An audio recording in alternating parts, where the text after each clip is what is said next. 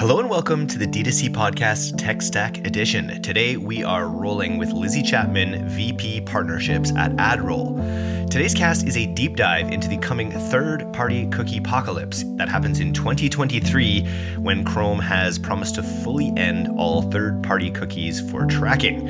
In this podcast, you're going to learn exactly what is a cookie and what happens when they go away. You're going to get a full review of some of the efforts that Google is taking to replace cookies for both audience targeting and retargeting, and you'll learn about how AdRoll's email and ad targeting solution allows for massive gains in conversion rate.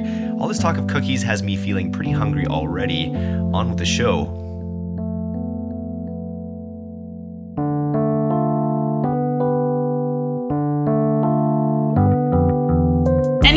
Ad or marketing platform you're using is most likely going to be really generous with their attribution towards themselves. They're going to count click and view through attribution. AdRoll has actually built a cross-channel reporting dashboard that looks at the pathway that a user might have taken. We showed them a Facebook ad, then we sent them an email, then they went to our website, then we sent them an ad in the New York Times, then they converted.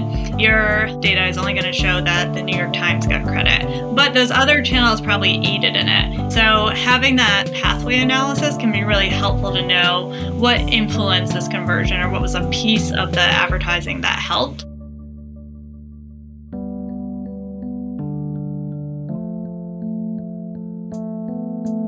I am here with Lizzie Chapman, VP Partnerships of AdRoll.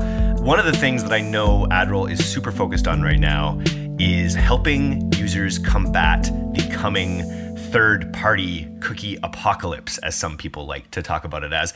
Can we just back up a little bit and explain to our audience? I'm sure most of our audience really understands what a cookie is and what's happening in the space, but why don't we start with a sort of general overview of exactly what a cookie is and what is happening to them over the next couple of years? What's already happened and what's going to continue happening to them? So there are two kinds of cookies. There are first-party cookies and third-party cookies. Third-party cookies have been the data currency of performance ads for many years. But first, let's talk about first-party cookies. So when you're visiting a website, the website owner can place a first-party cookie on the user's browser that allows them to know what you looked at on their site and provide a better experience. The problem with first-party cookies is they can only be utilized on one domain. Third-party cookies can be used on multiple domains on one browser. So say you visit Nike.com and you look at a pair of Air Force Ones, a third-party cookie gets associated with that product view and anything else you viewed on that Chrome browser. And then the next day you visit New York Times to read an article. An ad platform serving an ad on New York Times can see that third-party cookie from Nike on your browser and serve you an ad for the shoes that you looked at. So third-party cookies have been used for retargeting and also broader behavioral and interest targeting for years. Lastly, cookies allow for multi-touch attribution models. So say you viewed that Nike ad on New York Times and then 2 days later, you go and buy the shoes. The only way that ad can receive attribution is through a third-party cookie today. So they're really the basis of retargeting performance ads and a lot of brand advertising on the digital web. And to me as a marketer, having come up, in this space for over 10 years now, it just makes sense that you'd be able to kind of retarget people across platforms. Do you think the reason that we're talking about a third-party cookie apocalypse, do you think it's because there's backlash from users who don't like to feel that they're being tracked around the internet with relevant ads? Like, why is there this big backlash against third-party cookies, would you say? Yeah, so I think something that's important to note is that cookies have been going away for years. Safari and Firefox stopped allowing third-party cookies in various ways years ago. Apple has put limits on device IDs, which is essentially the third-party cookie of mobile apps. Device IDs are actually even more persistent than third-party cookies. Third-party cookies expire after a certain period of time. A device ID is registered to your phone and stays the same forever. And then in addition to that, laws have been put in place. So California Consumer Privacy Act and then the EU's General Data Protection Regulations, CCPA and GDPR, for those familiar with the fun acronyms, have been forcing publishers to make users consent or opt in to being tracked and cookied. So this is not necessarily a new phenomenon. The difference here in the most recent news, as of now, almost a year and a half ago, is that Chrome, which controls more than 60% of global web browsing, is no longer allowing third-party cookies by the end of 2023. This is all based on user privacy concerns. Some browsers care more about it, or should I say, don't have as many dollars tied up into it as others. So Apple doesn't have an ads business. They're not concerned about performance ads. Google very much has an ads business and is very concerned about the performance of ads. So you're seeing it being released a little bit slower with Google, and they're being more careful to work with industry leaders. They have an open source solutions being allowing all different companies to come in and make recommendations about how to do this in the future, because they also have an ads business and there's a competitive issue there too. If they make it really easy for themselves to advertise but on other platforms, that has been an issue and brought up in the news as well. So there's a lot of different players in the mix here that have different priorities, but at the heart of it, it really is all about users' privacy and controlling their own data. Chrome, if I understand it, has pushed back this date already a little bit. Because they have so much riding on it, and I assume they're trying to come up with another kind of solution, they've actually pushed the date back as to when they're going to fully deprecate the third-party cookies. Is that right? Yeah, so I forget what their original date was. It feels like it was years ago. That was mostly pushed back because of COVID, and companies just weren't able to figure out what to do or put the investment into figuring out a solution around third-party cookie deprecation. The most recent pushback has actually been because of pushback from other companies around the competitive advantage of Google. So right now it stands to be the end of 2023. We will see if that happens or not. But they have made good progress around the alternative solutions that they're trying to come up with. And AdRoll has been very involved in those solutions as well. So what would happen? So say they just bumped it up and they said, okay, actually June 1st, 2022, just kidding, we're cutting all third-party cookies by 2022. What would our experience as marketers feel like in that world right now without another solution? Performance would definitely suffer for brands' ads campaigns. So we saw these effects with Facebook when Apple released iOS, I believe it was 14.5. This really changed how conversion events could be tracked and forced apps to prompt users to opt in to being tracked. So this limited personalization and performance reporting. And Facebook's performance dropped about 20% for a lot of advertisers. Facebook mostly tracks on their app. That's how most people use Facebook. And so they were really limited in terms of what they could do. Their stock price saw that hit as well. So you could expect that performance would drop a lot if this turned off tomorrow. That would be one piece of it. Not only would delivering ads to unknown quote-unquote users become more challenging, but tracking the performance of the ads would be very difficult without third-party cookies. The benefits of online advertising has been the ability to track, which you can't do in TV or with a billboard necessarily. So brands would have to figure out alternative solutions very quickly to understand what's even happening with my ads and what should I be investing more into or less into particular campaigns. I think the one other thing that has already happened and would happen at a rapid pace is websites would start to limit content unless you subscribed or entered an email address. Websites make money from ads right now, and they have to pay people to produce that content. So we've already seen an uptick in that, but you'd see even more of that happening across the web. More walled gardens being put up just so that people can find ways to monetize. And I feel like that's just a gambit too, right? When as soon as you put any roadblock in front of someone to access your content, you're going to lose 90% of those people, right? But I guess it's the position that they're put in without being able to have reliable advertising, and then specifically reliable retargeting, which for so many advertisers is where that, the ROAS really comes, is being able to smartly retarget people who are in the purchase funnel. And when you lose that ability, it's going to affect your whole marketing campaign. And I guess for AdRoll being, for so long having your bread and butter be that retargeting, it's probably forced you to look at some new solutions. So what is AdRoll doing to combat the third-party cookie deprecation apocalypse? So one of the first things we did, even before third-party cookie deprecation, was to build an email product. That's an important piece of marketing, and so we do have an email product that's available to customers right now.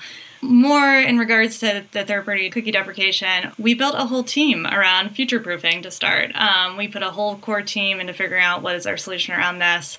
We re-architectured our cross-device graph, the way we utilize first-party cookies, which are still allowed for the most part.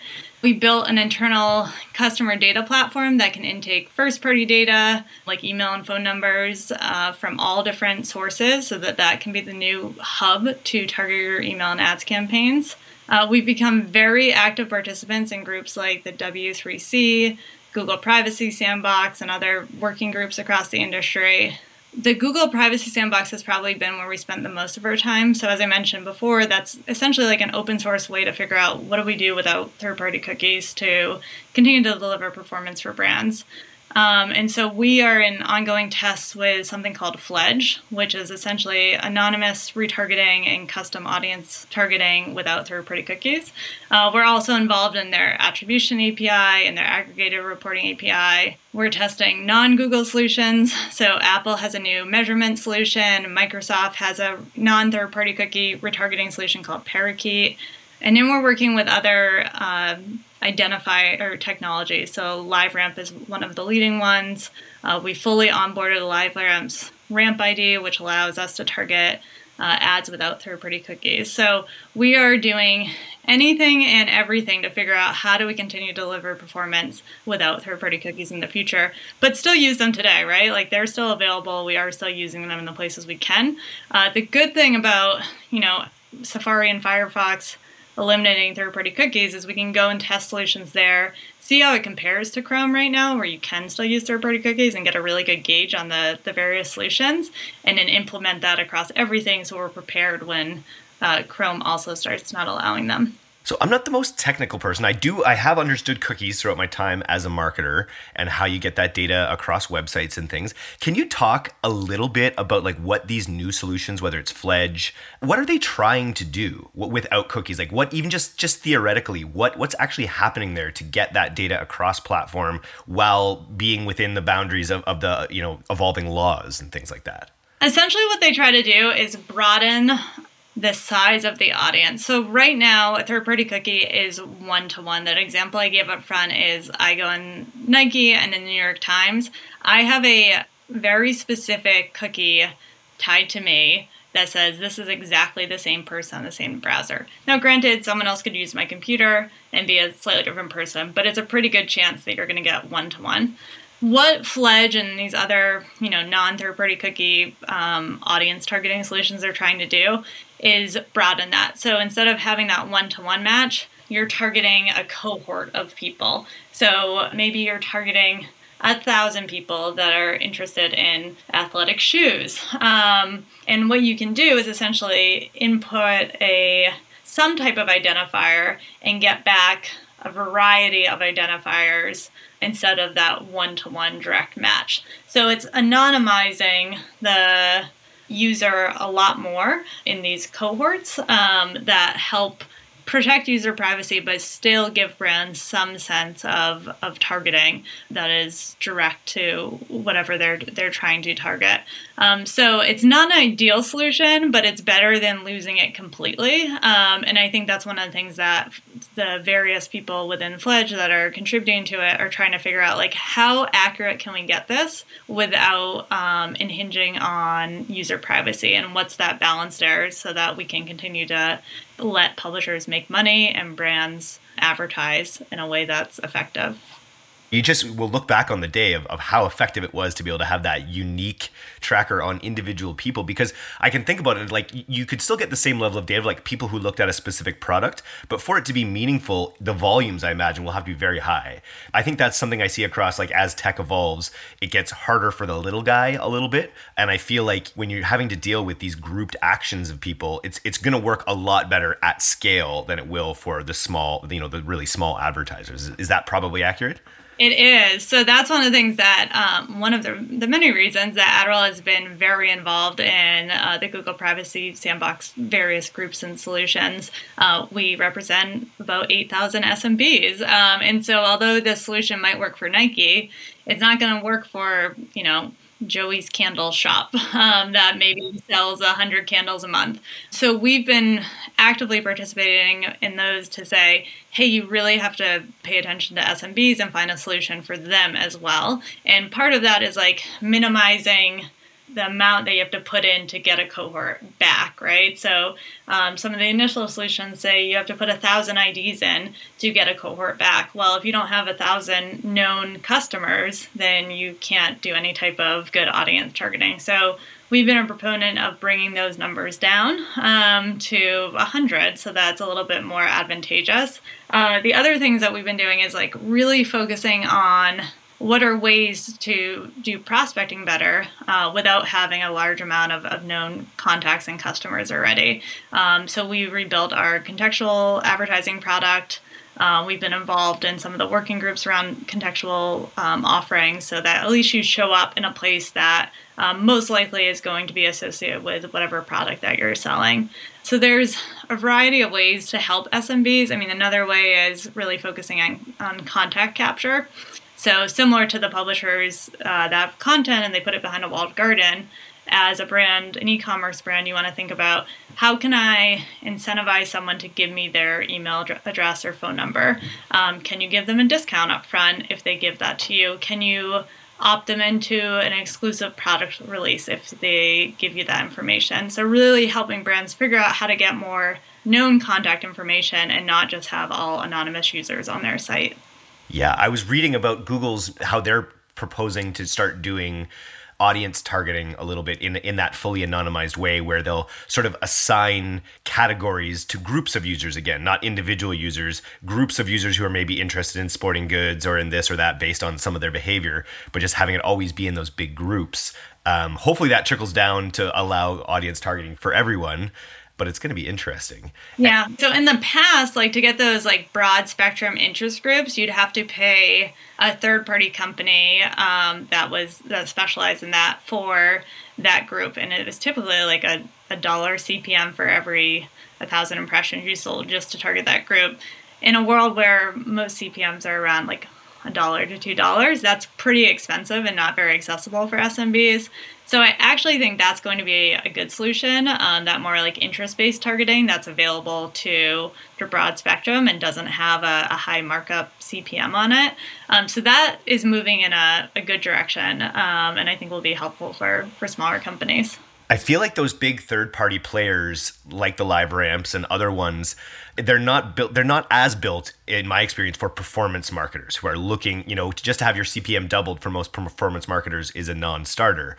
So the performance increases would have to be so great. I feel like a lot of those third-party players really came up in that world of agency spend, where it was cost plus, and you're looking for things more like brand lift and other bigger things. In your experience, can really good third-party data make the difference to increase targeting enough to justify its cost?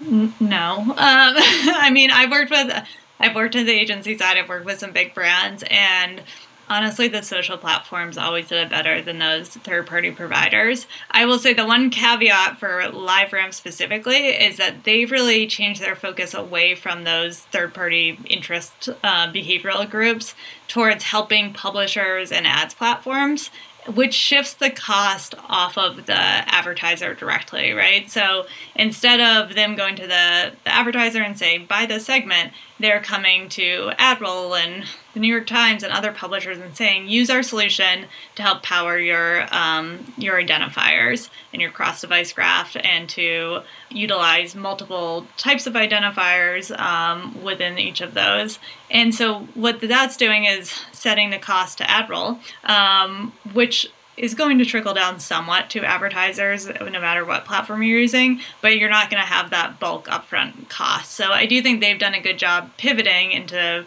where it makes the most sense for all advertisers to see the benefit of it. Got it. Okay, so you mentioned your email platform, and obviously, with the deprecation of third-party cookies, there's a big priority on getting that first-party data from your users. So what has AdRoll built in order to, describe your email tool and like what it's doing in this environment to help advertisers? So our email tool is basically adding on to what we're doing in ads already. So as third-party cookies go away, as I mentioned, first-party data is more and more important. So we've really focused on building up our partnerships to get that first-party data. So our integration with Shopify allows us to take in email addresses and the corresponding events and then turn those into emails and ads targeting strategies. So an advertiser can come in, import their Shopify data, say I want to run an email and ads campaign targeted to my users. And what we've seen with targeting both of those channels against one user is 2x on conversions and happening in half the time. So we're really seeing like that power of the multiple channel effect together. In addition to that, we've also started to integrate into those walled gardens, so Facebook, TikTok, Pinterest, because they can still target on their inventory very well. There's logged in users, they know exactly who those users are. So we're kind of becoming this mission control center for advertisers where they can do open web ads, social ads, and emails all together and target a user across all 3, 4, or 5 of those channels at once. Can you walk me through the use case? Because for some reason, like it sounds like a pretty novel idea to have your emails linked up to actions that people take within ads or within your advertising environment. I always think of email as a little bit more siloed. You're sending on different sending schedules based on how they react within email. Walk me through an example of where you'd get a 2x increase on conversion rates by, having users linked between their email and the actions they take on your website or the ads. So the best example of it is abandoned carts, which is a great use case for emails, also a great use case for ads. So if you come into AdRoll and you say, we call them marketing recipes, I want to set up my abandoned carts marketing recipe across email and ads, we are going to send out the same way emails always work, like the scheduled abandoned carts emails, and you can send, 1, 2, 3 of those, however many you've seen work best for you, and we'll give recommendations on that. In addition to that, we allow our bidding algorithms to bid against those same users who have abandoned carts with ads. So those could be the same customers that you're targeting with emails, or it could be, right now, anonymous users that you don't know. So you're not only targeting the known users, but also the unknown users, and you might be hitting them in multiple places. So those two things can run simultaneously together, and you're not even having to log into 2 separate platforms to set them up and make sure the targeting is correct across both of them. The thing that's blowing my mind lately, we have a media buyer who's running our ads right now for D2C newsletter to get new subscribers, essentially. And she recently just ran a report where she looked at only data that came from our CRM, from our email platform, and basically just used UTM data that found its way all the way to the source of truth, which is like our CRM. And she looked at campaigns, she looked at what Facebook reported across campaigns, and she looked at what our CRM reported as to how many leads came in, and it was just all over the place. It was incredible. Like, some of them were 100% undercounted. Some of them were 100% overcounted. And what we found was that when we actually used, instead of using any platform data, we found that by using the data that ended up in our CRM to make our optimization decisions as to which creatives to keep running, which campaigns to keep running, our results have skyrocketed just by using the real source of truth versus the Facebook proxy, which I guess is a lot of guesswork on exactly how many people convert. Do you have anything to add to that? Any comments on that? Yeah, I think any ad or marketing platform you're using is most likely going to be really generous with their attribution towards themselves. And they're going to count, like on an ads platform, for example, click and view through attribution, right? Which is 2 different sources and is not going to be deduplicated against your other channels.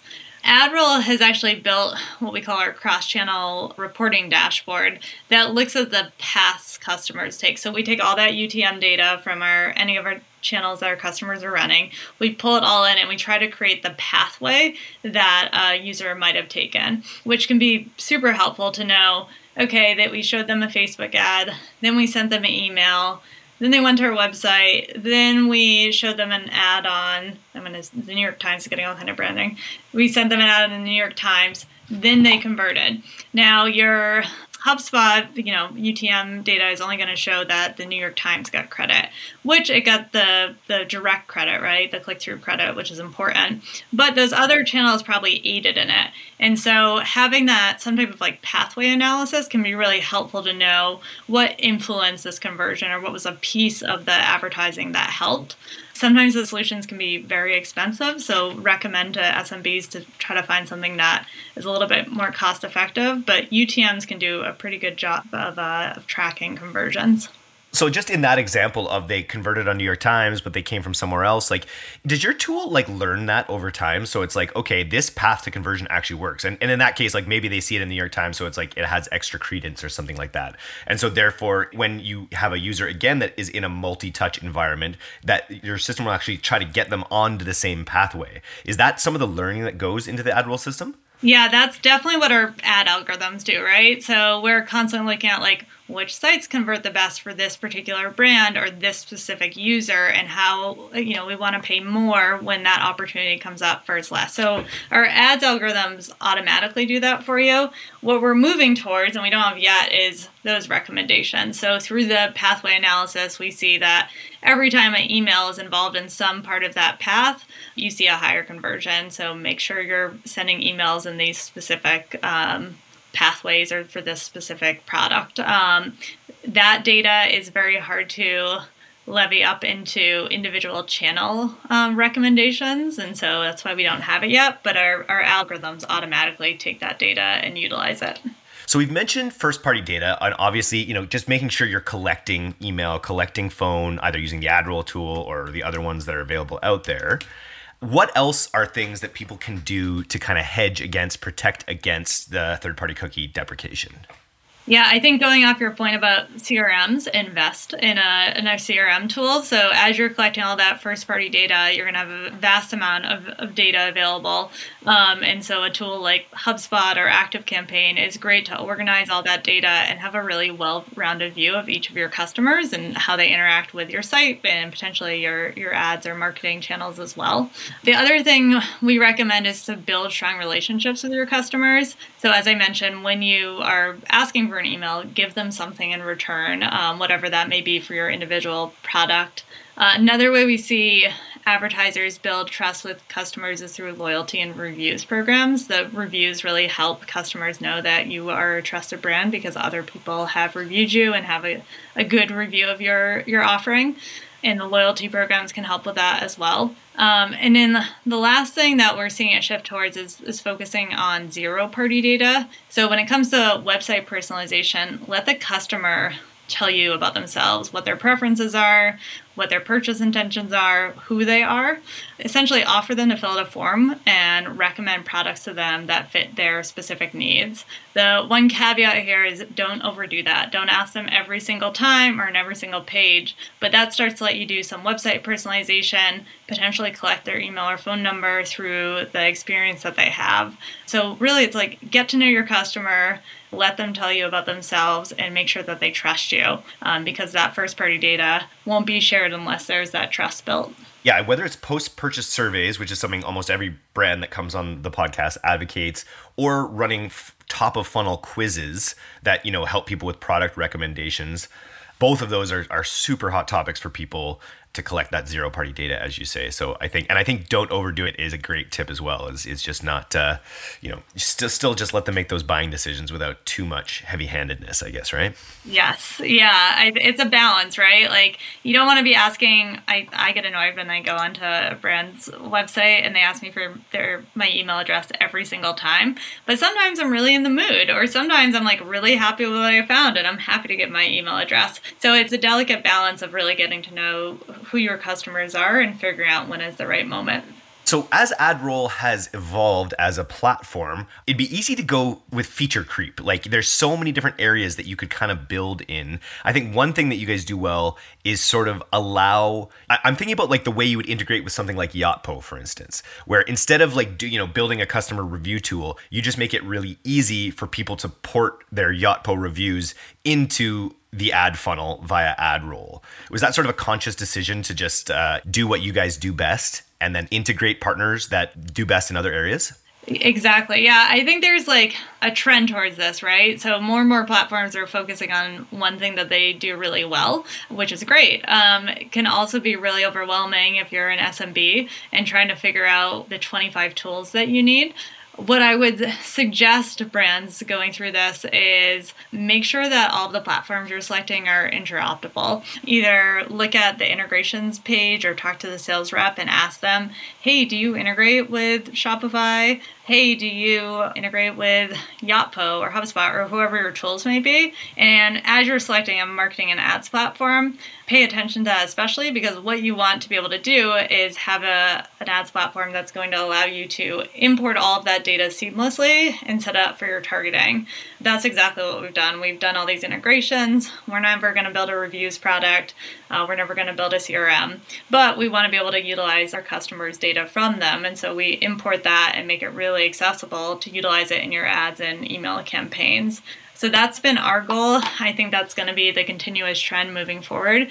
You just can't build everything and do it well. And so we've tried to stay pretty specific to email and ads and do the best we can there. Smart.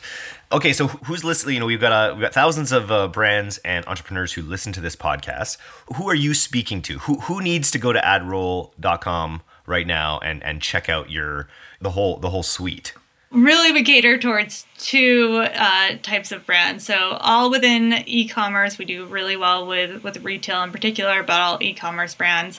For the SMB brands, I highly recommend our email and ads product together. For mid-market and enterprise, our ads product with our connected channels has been a very popular option. Right now, if you're a larger brand running paid media, you have to log into your Facebook platform, your TikTok platform, your Pinterest platform, your ads platform. When you sign up with AdRoll, you can access all of the reporting right in the same place, make all of your optimizations in one place. So that's been the key offering for the mid-market or enterprise e-commerce brands. And it built in display, which I feel it's actually where I came from, the display, the programmatic world. Spent a while there. And I feel like it's an area that a lot of brands neglect a little bit, like with such a heavy focus on paid social. But to get it all in one place and have your paid social work with your display, work with your email is a pretty attractive offering, I would imagine. Do you feel like display is something that's a little under appreciated in today's ad environment? Yeah, so that's what essentially when we're talking to like the Shopify Plus team, what we say is have your brands maxed out on their Google and Facebook spend, they should use AdRoll. Because especially with the decrease in performance on Facebook and increasing prices, it becomes more and more important to make sure you're utilizing more display ads and different channels there to bring down your cost and find users in new places. So that's really been our pitch, is that we are the third option there for you to utilize as you're starting to see your ROI not be as impactful across Facebook and Google. And just to be clear, when you mention your email tool, is this an email tool that works with something like Klaviyo, or is it an ESP itself? I would say it works with something like Klaviyo. So right now it has a couple of options. For an SMB brand, it can be your only email tool, right? So you can come and use it and it's going to do your abandoned cart campaigns. It has newsletters that you can send out, so it will fit all your needs. But as you're growing, something like Klaviyo is going to have a little bit more features and functionalities that are going to be beneficial for a larger brand. So our email product works really well for those newer e-commerce customers. Very cool. So do you fear the cookie apocalypse? Do you at 2023 rolls around, like are you fretting what that's going to be like? Or are you pretty confident that we'll have it, that Google has a lot of interest to have it sorted out by then, that's for sure. What are your thoughts on what it'll look like in 2023? If I hadn't been in ad tech for 15 years, I would be very nervous. Being in the ad tech industry for so long, I mean, this is not the first time we've gone through something like this. And platforms always figure out a way around it. So I'm not super concerned. I think the multi-year timeline that Google has given to ads platforms has been really nice. It's a benefit that they've provided that Apple often doesn't. And so I think multiple solutions are going to come out of that really helps aid brands in this and also publishers. So I would say I feel pretty confident that things are going to change, but brands and platforms will adjust to make sure they're still able to perform. Anything to leave the audience with on this topic? What final words around third-party cookies and AdRoll would you like to leave the audience with?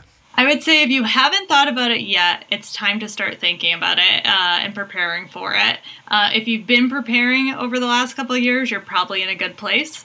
And don't get too worried about it. The platforms are hard at work and figuring out solutions for you and should be communicating those with you and helping you sort through it. The only thing I would say is talk to your platforms. Ask them for what they think you should do, and make sure you're reading what they're putting out because they're going to want you to be successful. So people wanting to know more about AdRoll, just go to adroll.com. If they want to speak to you, is there a platform that you do any corporate communication through, LinkedIn or email? Yeah, my LinkedIn, it's Lizzie Chapman. Find me on there and send me a message. Awesome. Thanks for coming on the D2C podcast today, Lizzie. Thank you so much for having me. This was fun.